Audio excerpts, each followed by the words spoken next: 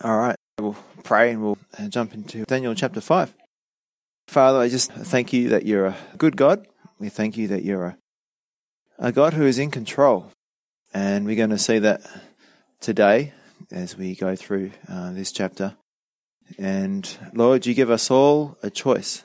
We can either humble ourselves and accept you, or we can go our own way and face the writing on the wall.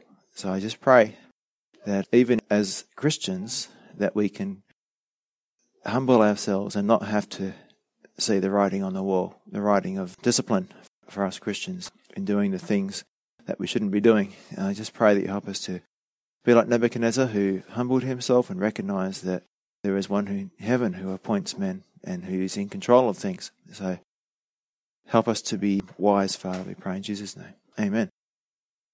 So last time in chapter 4, we saw Nebuchadnezzar humbled by God. He became like a beast, like a cow, and he ate grass for 7 years. And in the records, the Babylonian records, I read that there's no record of any activity from Nebuchadnezzar for 7 years. And that's easily explained by the Bible. So God successfully dealt with Nebuchadnezzar's pride. And he learnt that the Most High rules in the kingdom of men and gives it to whomever he chooses. That's verse 32 of chapter 4. So that's his lesson. The Most High rules in the kingdom of where? The kingdom of men. Who rules in this earth? Who's ultimately in control? God. The Most High rules in the kingdom of men. Yes, he rules in the kingdom of heaven, but he also rules here. So who's in charge of all the circumstances that we find ourselves in? God. Yeah. So there's nothing that happens that is not out of God's control. He does everything with a reason and for a purpose. And he does it with love. It's all for us. It's not against us. What does Romans say? If God is for us, then who can be against us? So now, there's nothing in the Bible that's ever accident. Now we hear the contrasting response to God's mercy, and that is Nebuchadnezzar's grandson Belshazzar, who also has a problem with pride, but he refused to humble himself, despite knowing what had happened to Nebuchadnezzar. He also exalted himself above the one true God when he got the gold and silver cups from the temple that Nebuchadnezzar had taken from the temple in Jerusalem. And Belshazzar gets these cups and starts to worship with these cups, worship the gods of wood and stone. And of course, it's from this chapter in Daniel we get the phrase, the writing is on the wall. Now, in Daniel 5:22-23, but you, his son Belshazzar, have not humbled your heart, although you knew all this, and you have lifted yourself up against the Lord of heaven. So, as a analogy, as a picture, we see the saved and the unsaved. The saved have humbled themselves, and the unsaved have not humbled themselves. They are lifting up their heart against the Lord of heaven. And in the Lamb book, there's a picture of Satan, and he's like, got his fist in the air, and he's screaming at God. He's in rebellion against God. And that's true for everybody who is not saved. They are enemies of God in rebellion against God. Romans 3 says there is no one who seeks God. They have all gone astray. So the context is the year is 539 BC. Nebuchadnezzar has been dead and gone for about 20 years. When he died, basically his son-in-law Nabonidus, he went away from the city, engaged in military conflicts, and because he was away so much, he turned over the day-to-day operations of the kingdom to his son Belshazzar, and that's why Belshazzar is called the king of Babylon. He's not actually the high king, he's the second in charge. So Babylon was thought to be invincible. It was surrounded by these huge walls, which I'll tell you about later, and it's said that they had supplies for 20 years, so they could be under siege for 20 years and still survive. And it seems that at this point in time, the Medes and the Persians are attacking, but Belshazzar is so confident in his walled city that he decides to throw a party. Let's read. We're going to read through chapter 5 of Daniel. It says, Belshazzar the king made a great feast for 1,000 of his lords, and drank wine in the presence of the 1,000. While he tasted the wine, Belshazzar gave the command to bring the gold and silver vessels which his father Nebuchadnezzar had taken from the temple which had been in Jerusalem, that the king and his lords, his wives and his concubines might drink from them. Then they brought the gold vessels that had been taken from the temple of the house of God which had been in Jerusalem. And the king and his lords, his wives and his concubines drank from them. They drank wine and praised the gods of gold and silver, bronze and iron, wood and stone.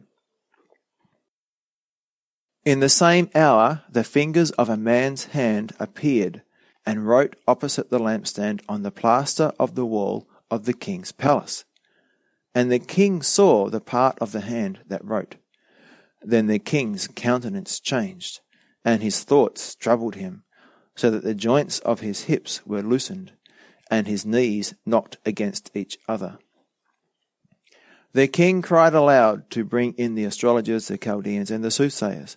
The king spoke, saying to the wise men of Babylon, "Whoever reads this writing and tells me its interpretation shall be clothed with purple and have a chain of gold around his neck, and he shall be the third ruler in the kingdom." Now all the king's wise men came, but they could not read the writing or make known to the king its interpretation. Then King Belshazzar was greatly troubled. His countenance was changed, and his lords were astonished. The queen, because of the words of the king and his lords, came to the banquet hall. The queen spoke, saying, "O king, live forever. Do not let your thoughts trouble you, nor let your countenance change. There is a man in your kingdom in whom is the spirit of the holy God. And in the days of your father," that's Nebuchadnezzar, "light and understanding and wisdom, like the wisdom of the gods, were found in him. And King Nebuchadnezzar your father the king, made him chief of the magicians, astrologers, Chaldeans, and soothsayers, inasmuch as an excellent spirit, knowledge, understanding, interpreting dreams, solving riddles, and explaining enigmas were found in this Daniel, whom the king named Belteshazzar. Now let Daniel be called, and he will give the interpretation." Then Daniel was brought in before the king. The king spoke and said to Daniel, "Are you that Daniel who is one of the captives from Judah, whom my father the king brought out from Judah? I have heard of you, that the Spirit of God is in you, and that light and understanding and excellent wisdom are found in you. Now the wise men, the astrologers, have been brought in before me, that they should read this writing and make known to me its interpretation, but they could not give the interpretation of the thing. And I have heard of you, that you can give interpretations and explain enigmas. Now if you can read the writing and make known to me its interpretation, you shall be clothed with purple and have a chain of gold around your neck, and shall be the third ruler in the kingdom." Then Daniel answered and said before the king, "Let your gifts be for yourself, and give your rewards to another. Yet I will read the writing to the king, and make known to him the interpretation. O king, the Most High God gave Nebuchadnezzar your father a kingdom and majesty, glory and honor. And because of the majesty that he gave him, all peoples, nations, and languages trembled and feared before him. Whomever he wished, he executed. Whomever he wished, he kept alive. Whomever he wished, he set up. And whomever he wished, he put down. But when his heart was lifted up, and his spirit was hardened in pride, he was disposed from his kingly throne, and they took his glory from him. Then he was driven from the sons of men. His heart was made like the beasts, and his dwelling was with the wild donkeys. They fed him with grass like oxen, and his body was wet with the dew of heaven, till he knew that the Most High God rules in the kingdom of men, and appoints over it whomever he chooses. But you, his son Belshazzar, have not humbled your heart, although you knew all this, and you have lifted yourself up against the Lord of heaven. They have brought the vessels of his house before you, and you and your lords, your wife and your concubines, have drunk wine from them, and you have praised the gods of silver and gold, bronze and iron, wood and stone, which do not see or hear or know. And the God who holds your breath in his hand and owns all your ways, you have not glorified. Then the fingers of the hand were sent from him, and this writing was written. And this is the inscription that was written, Mene, Mene, Tekel, Upharsin. This is the interpretation of each word. Mene, God has numbered your kingdom and finished it. Tekel, you've been weighed in the balances and found wanting.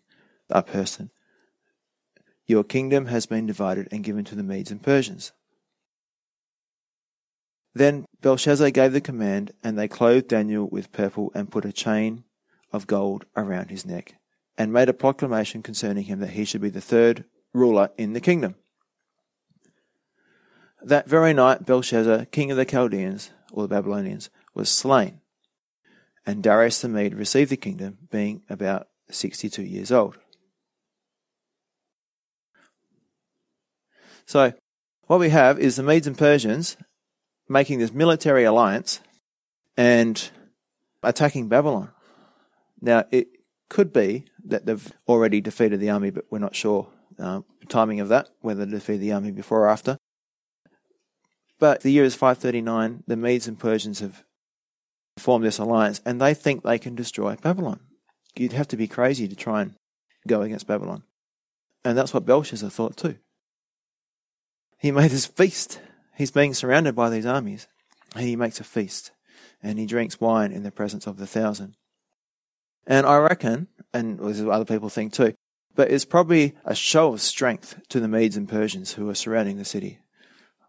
We don't need to fight or fast in fear. Let's feast instead. When he tasted the wine, Belshazzar gave the command to bring the gold and silver vessels which his father Nebuchadnezzar had taken from the temple which had been in Jerusalem. So this is from when Nebuchadnezzar destroyed Jerusalem all those years ago, 60-something years ago at this point.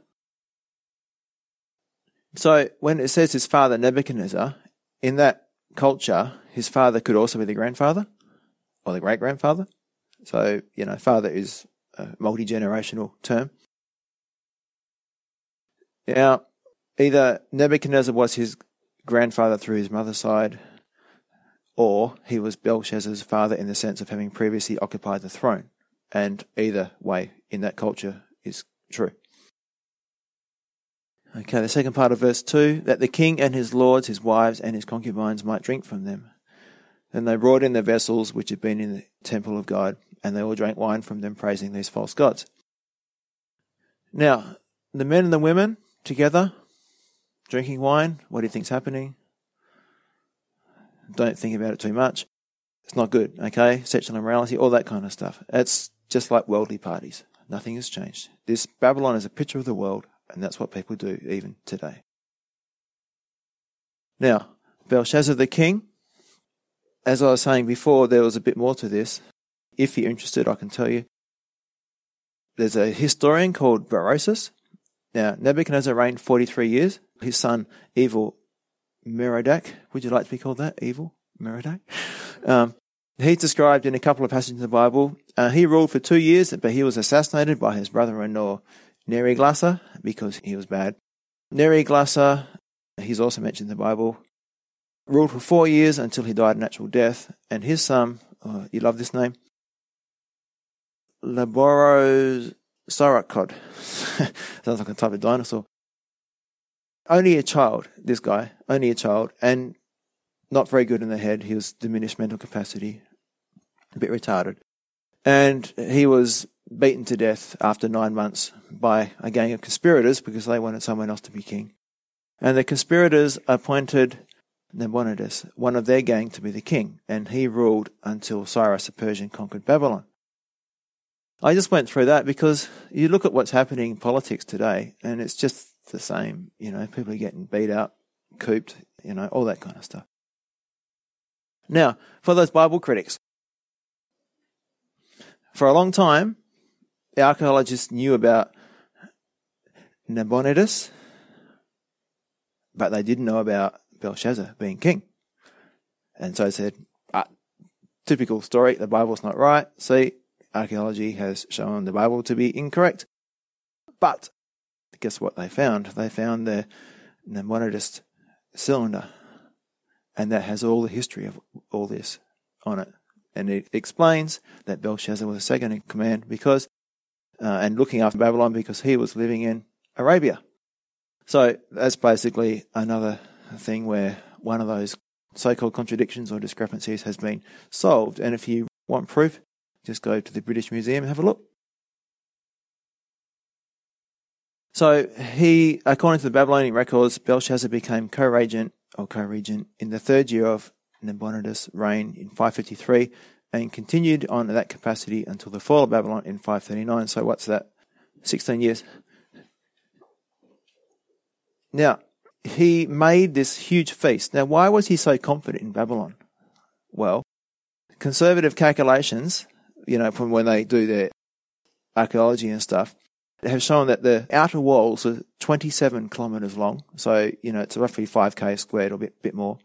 Those walls were 7 metres thick. You're not going to knock them over. And they were 28 metres high. So almost 30 metres high. Now, these outer walls also had guard towers, another 30 metres high. So you're up to 58 metres now, conservatively speaking. They could have been higher. And there's records that say that some walls were like 100 metres high. And the city gates were made of bronze. And there was a system of inner and outer walls and moats, which made the city very secure. So if you got over the first one, you'd fall into deep water. How are you going to climb up another wall from deep water? No wonder the king was pretty relaxed. And an application here for us today. They drank wine, praised the gods of gold and silver, etc. And they're partying while a hostile army is surrounding the city. Now, what do people do today? Non-Christians, what do? They go around, they drink wine, they party, even though they know that judgment is coming.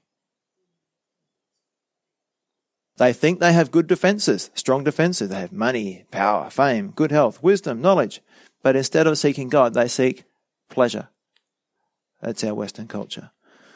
But no defence can keep God out. When it's time for judgment, watch out. Remember that pride comes before a fall. And Proverbs 16:18 says, pride goes before destruction and a haughty spirit before a fall. Now, there's an application for us here. 2 is Ephesians 5:17-18.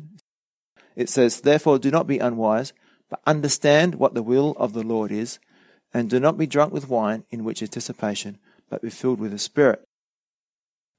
So what is dissipation? Well, it's behaviour which shows lack of concern or thought for the consequences of an action. It's senseless, it's reckless, it's basically stupid, okay? So it's a lack of concern for the consequences of an action. You think about unbelievers, there's a lack of concern about their eternal future. They're living in a way where they're not thinking about the consequences of their lives. Okay? And Proverbs 14:12 says, there is a way that seems right to a man, but its end is the way of death. So if you want to find life and the path to life, then you need to find God. All other ways lead to death. Now, Belshazzar bringing the gold vessels out that had been stored away from the temple in Jerusalem, he's actually openly mocking God. Things weren't done by accident. He didn't run out of cups, if you know what I mean. He didn't say, I've run out of cups. Where can we find some more cups? No, he got them out to mock God. He's mocking the other gods. He's committing the sin of sacrilege. It's mocking God. He's probably, from a human point of view, he's probably trying to boost morale. He's saying, look, to his leaders and that, we've defeated all these other gods. We're undefeatable. And they've actually found where this court might be. A large court, 50 by 170 feet, and it's decorated with Greek columns, and it's probably where that feast took place.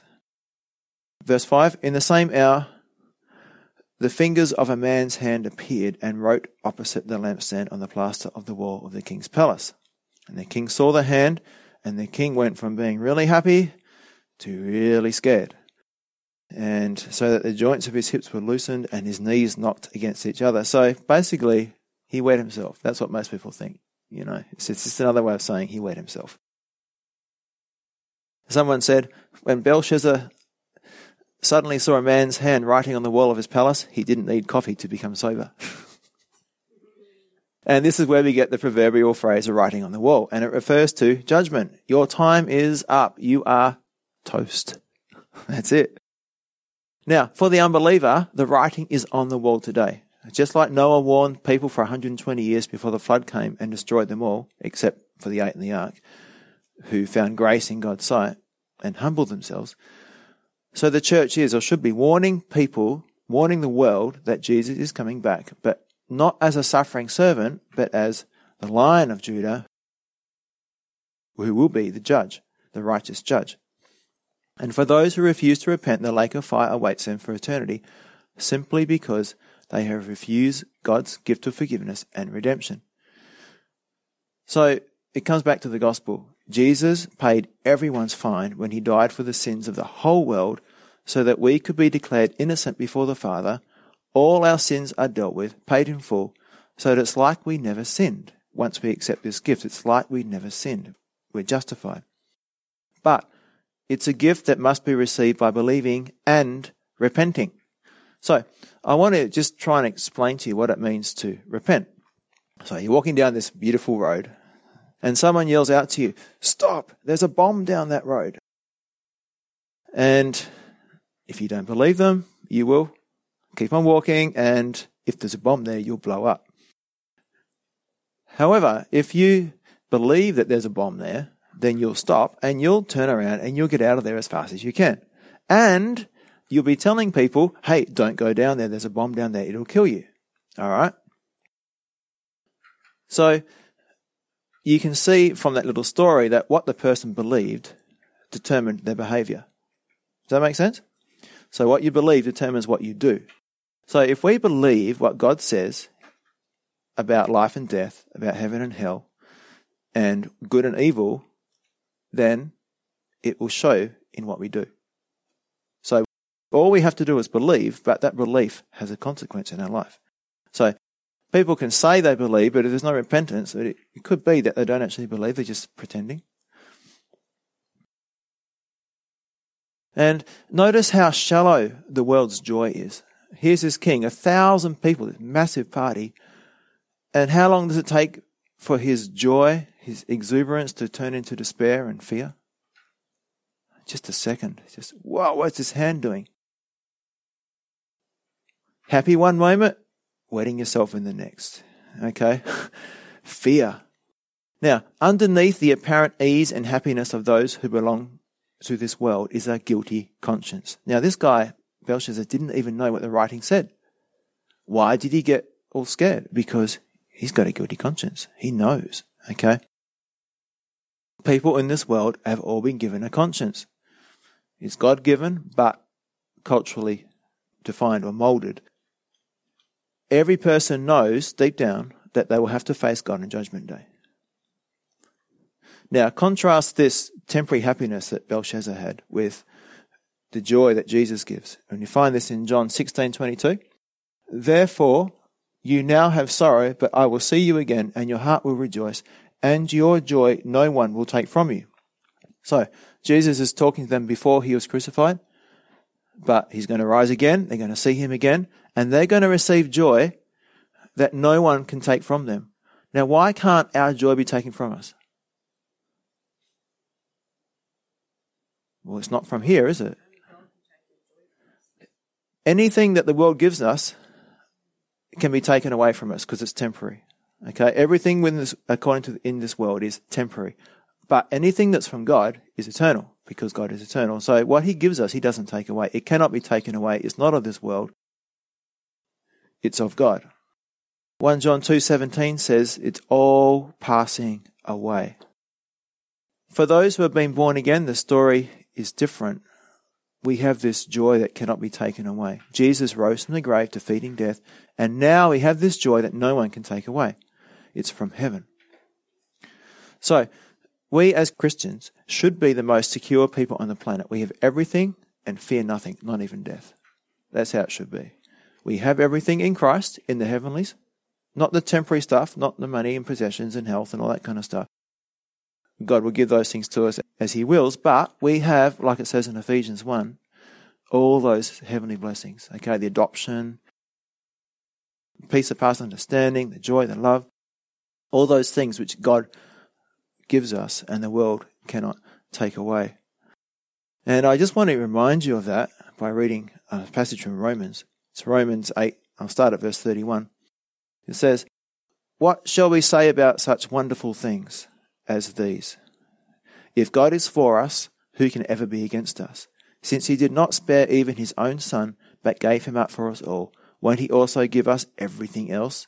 Who dares accuse us whom God has chosen for his own? No one, for God himself has given us right standing with himself. Who then will condemn us? No one, for Christ Jesus died for us and was raised to life for us, and he is sitting in the place of honor at God's right hand, pleading for us." And then it continues in verse 35, "Can anything ever separate us from God's love?" The answer, of course, is no. Does it mean he no longer loves us if we have trouble or calamity, or are persecuted, or hungry, or destitute, or in danger, or threatened with death? As the scriptures say, "For your sake we are killed every day. We are being slaughtered like sheep." Now the answer to that question, no. Despite all these things, overwhelming victory is ours through Christ who loved us. And I am convinced that nothing can ever separate us from God's love. Neither death nor life, neither angels nor demons, neither our fears for today nor our worries about tomorrow, not even the powers of hell can separate us from God's love. No power in the sky above or in the earth below. Indeed, nothing in all creation will ever be able to separate us from the love of God that is revealed in Christ Jesus our Lord. Fantastic, eh? That's the hope we have. That's what the world cannot take away. So the world looks to shallow things, temporary things, anything that will numb the pain of emptiness and hopelessness that comes from being separated from God. That relationship was broken in the garden when Adam and Eve sinned.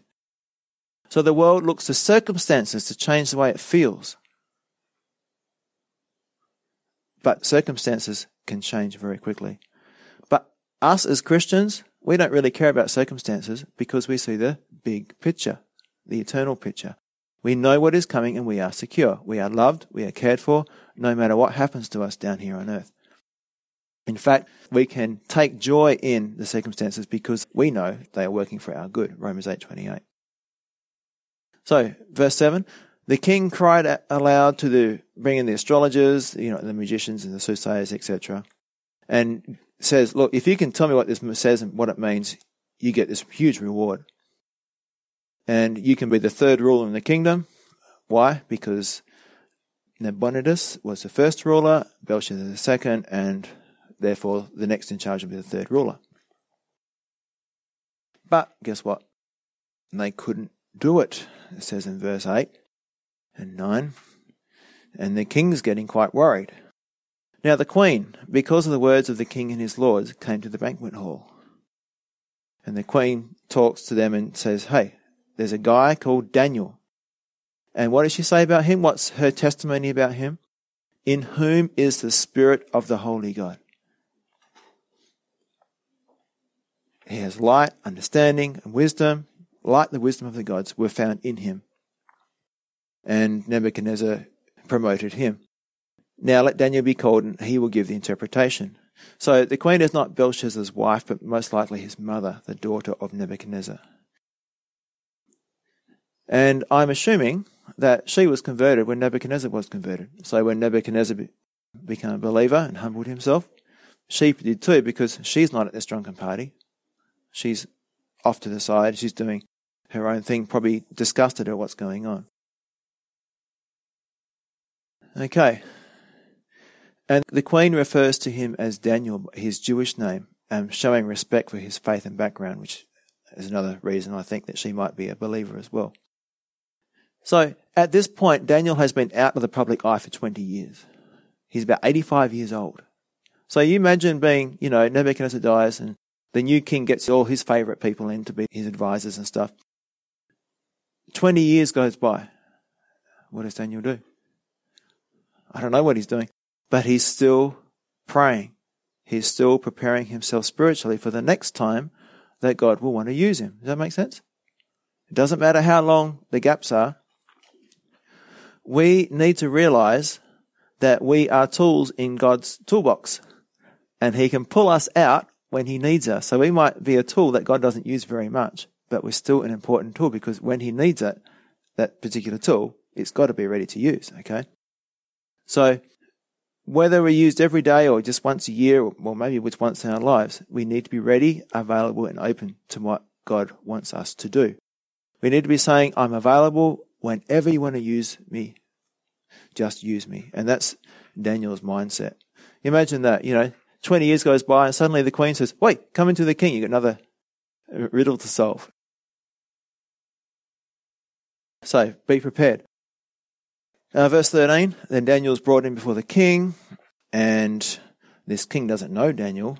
He only just repeats what the queen says about him.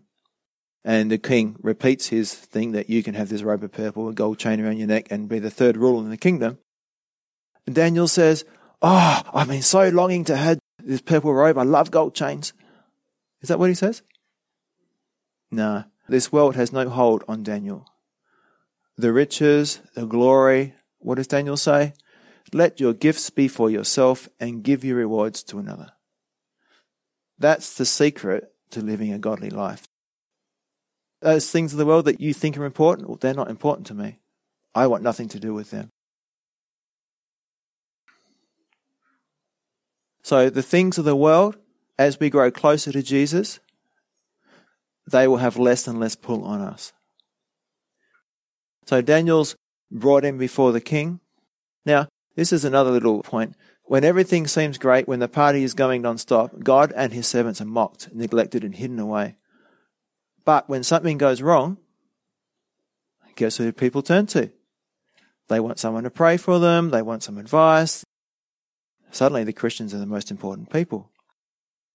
So the world mocks us, but when things go wrong, they need us, or at least look to us for answers.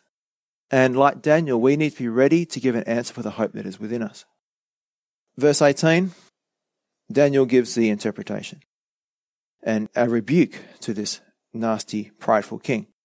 O King Belshazzar, the Most High God gave Nebuchadnezzar your father a kingdom and majesty, glory and honor, and because of the majesty that he gave him, all peoples, nations, and languages trembled and feared before him.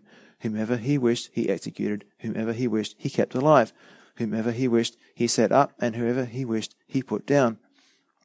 But when his heart was lifted up, and his spirit was hardened in pride, he was disposed from his kingly throne, and they took his glory away from him.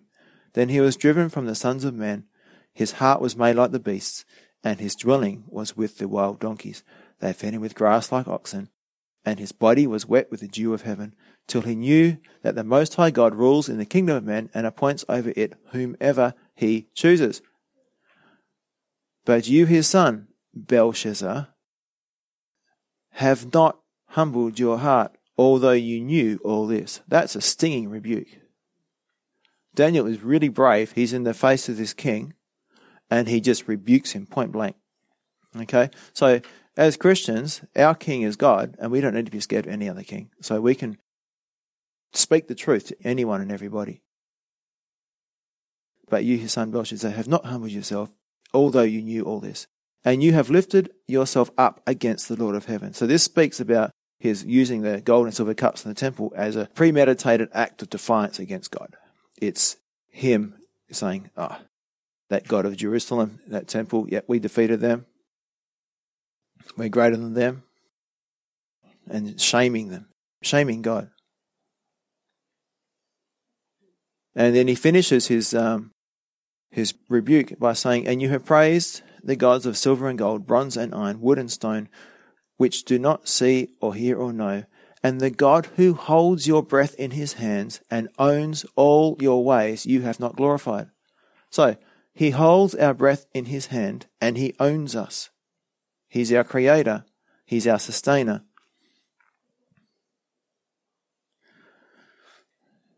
Why do people reject God? It's because they love evil. That's the only reason. And that pride keeps them from coming to God. Nebuchadnezzar had to learn the hard way in the field for 7 years, but you didn't learn from his experience. So, should we learn from other people's experience? Yeah. God lets us see other people's lives so we can learn from their experiences. Someone said, if God held Belshazzar responsible for the ray of light which shone across his pathway, which was Nebuchadnezzar's example, what will he say to men living in the blaze of light which illuminates the world today? Today we have the church on every corner almost. We have the Bible readily available. We have the common knowledge that Jesus died and rose again. There's Christmas, there's Easter. There's a lot more revelation now than there was before. God is holding Belshazzar responsible for not learning the lesson from Nebuchadnezzar. How much worse is it going to be for people of our generation who have all this? Okay. And what does God say about the people of Capernaum and Chorazin? Woe to you, people of Capernaum and Chorazin, because if these miracles had been done in Sodom and Gomorrah, they would have repented with sackcloth and ashes. So God does hold us responsible to respond to what he shows us. Now, the fingers of the hand were sent from him, and this writing was written. So, from God. There's a couple of other examples in the Bible where the finger of God wrote, and that was Jesus, when he wrote in the dirt. And remember, they brought the woman caught in the act of adultery, and they wanted to trick him. If he said free her, they would accuse him of being a lawbreaker. If he said stone her, he would no longer be the friend of sinners. But instead, in John 8, Jesus stoops down, writes with his finger, the same finger that wrote the Ten Commandments. And he probably wrote down some of the things that his accusers were guilty of, and they all walked away. And then he says, he who is without sin among you, let him cast the first stone. And they all left. So, what I want to point out here is that the writing on the wall, as Christians, doesn't apply to us. The writing that was written on the scroll, on the list for us, our sins, the list of things that we've done wrong in Colossians 2:14, it's all been nailed to the cross. It's been rubbed out by the blood of Jesus. The same hand that wrote on the ground. The same hand that wrote the law. And there's probably the same hand that wrote in the plaster in Babylon. So the very hand that wrote against you was pinned to a cross for you. So God, Jesus wrote the law, but then he paid the price for us breaking that law. And if we believe, we can be like the woman in John 8, and where Jesus says, you are free to go your way and sin no more. Now, verse 26, this is the interpretation of each word, meaning God has numbered your kingdom and finished it. In other words, your number is up. Now, how do we know, or was this prophesied? Yes, it was. We can read this in Jeremiah 27, verses 5-7. It says, I have made the earth, the man, and the beast that are on the ground, by my great power and my outstretched arm, and have given them to whom it seemed proper to me. And now I have given all these lands into the hand of Nebuchadnezzar, king of Babylon, my servant, and the beast of the field I have also given him to serve him. So all nations shall serve him, and his son's son. Notice that?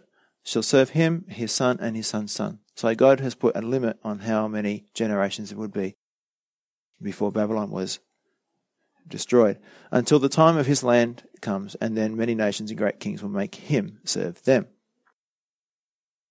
So basically, Jeremiah is saying he's got 3 generations, and that's it. Tekel, you've been found weighed in the balances and found wanting. His number is up, but his weight was down. He'd been given a lot of opportunity, but done nothing with it. And Perez, verse 28, your kingdom has been divided and given to the Medes and the Persians. And that happened that very evening. So, why do nations collapse? The Medes and the Persians were clever, yes, but why did the nation collapse? Is because of moral decay. It fell from within. And you'll see that all through history. And it's happening to our own country. Our own country is collapsing because of moral decay. Then Belshazzar gave the command, and they clothed Daniel with purple, and that he should be the 3rd ruler in the kingdom. Now, how long did the world's promotion last for? A few hours, and that's about it. So what the world offers is definitely not eternal. So that's why Daniel wasn't really interested in it. That very night, Belshazzar, the king of the Chaldeans, was slain, and Darius the Mede received the kingdom, being about 62 years old. So just what Daniel said happened. Now Darius was a sub-king under Cyrus the Persian. He is referred to in secular history as Gubaru, G-U-B-A-R-U. So if you read about that. And guess what? God had actually predicted that this would happen. I'm just going to read one of the passages. It's Isaiah 45, 1-4. Thus says the Lord to his anointed. To who? Cyrus. How long ago was this written? 6 months ago? No, 200 years beforehand. All right. Thus says the Lord to his anointed, to Cyrus, whose right hand I have held, to subdue nations before him, and loose the armor of kings, to open before him the what? Double doors, so that the gates will not be shut. I will go before you and make the crooked places straight. I will break in pieces the gates of bronze and cut the bars of iron. I will give you the treasures of darkness and hidden riches of secret places, that you may know that I, the Lord, who call you by name, am the God of Israel. For Jacob my servant's sake and Israel my elect, I have even called you by your name. I have named you, though you have not known me. It's amazing, isn't it, this prophecy about Cyrus? Now, it's not just his name, it's about what happens. The double doors, the bronze and everything. I'll get into that in a minute. Before I do, this Cyrus, you could look at him as a picture of Jesus. He comes in and he takes over, he destroys, he defeats something that was considered unbeatable, impregnable. And Jesus did that. He defeated sin and death. And given to the Medes and Persians, this is another fulfillment of prophecy. So the Greek historian Herodotus relates that the Persian king Cyrus conquered Babylon by diverting the flow of the Euphrates into a nearby swamp. This lowered the level of the water, so his troops marched through the water and under the river gates. Now, this is going back to the previous passage in Isaiah. They would still not have been able to enter had not the gates of bronze of the inner wall been left unlocked and open. Why would a king who's under siege leave the inner gates open? It just doesn't make sense. But God said they would be open. He said, I will open the gates for you. So he just, when the river level went down, he just walked in. And there's two references that describe that, which I won't read this morning. Isaiah 44:28 to 45:7 and Jeremiah 51:57-58. So God opened the gates of the city of Babylon for Cyrus and put it in writing 200 years before it happened. This was before Babylon was even a world empire. This is just amazing. Now, we can look ahead. This is also a picture of the end times as well. And if you have a look at Revelation chapter 17, 18 and 19, the fall of Babylon happened very quickly. When Babylon falls in the end times, it again will be very quick. And there's a quote, empires do not stand by human might, man-made machines and missiles. There is not a wall high enough nor thick enough to prevent a nation from falling when God pronounces that nation's doom. Don't trust in your military, don't trust in anything. If God isn't for you, then he's against you and you're in trouble. Now, to finish with an application for us. 2 Corinthians 4:16-18. This is why we never give up. Though our bodies are dying, our spirits are being renewed every day. For our present troubles are small and won't last very long. Yet they produce for us a glory that vastly outweighs them and will last forever. So we don't look at the troubles we can see now, rather we fix our gaze on things that cannot be seen. For the things we see now will soon be gone, but the things we cannot see will last forever. I love that phrase there. We fix our gaze on the things that cannot be seen, the eternal things. Belshazzar thought he had it all, but he ended up dead. His bubble burst, his light went out, his hope evaporated. He ended up with nothing to show for his life, just emptiness. It's a wasted life. Instead, fix your eyes on Jesus. And as the hymn says, and the things of the earth will grow strangely dim in the light of his glory and grace. Now, is this an easy thing? No, but we have an example to follow, and that is Jesus himself. Last scripture. Therefore, since we are surrounded by such a huge crowd of witnesses to the life of faith, let us strip off every weight that slows us down, especially the sin that so easily trips us up, and let us run with endurance the race God has set before us. We do this by keeping our eyes on Jesus, fixing our eyes on Jesus, the champion who initiates and perfects our faith. Because of the joy awaiting him, he endured the cross, disregarding its shame.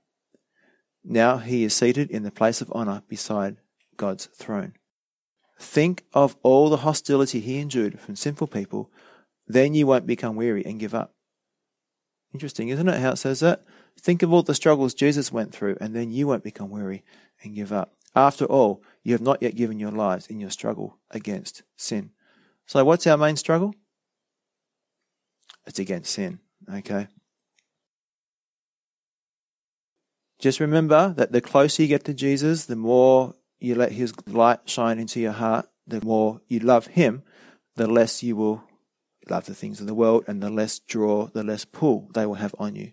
Okay, that's a secret. It's not about trying harder, it's about loving more. And remember that God's gift of salvation is free, but it will cost you everything. It's difficult to let go of the things of the world, and we need faith to persevere and keep our eyes on the eternal. Father, thank you for this chapter or this book, especially comparing Nebuchadnezzar to his grandson, probably Belshazzar. Lord, one person is saved, one person is not. One person receives mercy, one person receives judgment, and it's all because they refuse to humble themselves. Lord, we're Christians, most of us here, and we still need to keep on humbling ourselves. When we repent, we are humbling ourselves. We are agreeing that what you say is right and that we need your help. We need your power in our lives to be able to follow you. And Father, for those who are not saved, I just pray that they will come to the realization that their sin has separated them from God, that because they have broken God's law, the penalty of breaking God's law is death, and therefore they will spend eternity in hell, in the lake of fire. But God, you've given us the way out. You came and paid the price for our sins. You were the sacrifice for our sins, the payment for our sins. So we can go out free and enjoy the life that you lived, and you suffered for us in our place. So thank you for this substitutionary sacrifice where we get to enjoy life as being a child of God, free from the sins that we have committed. And help us to love you for what you've done for us. In Jesus' name, amen.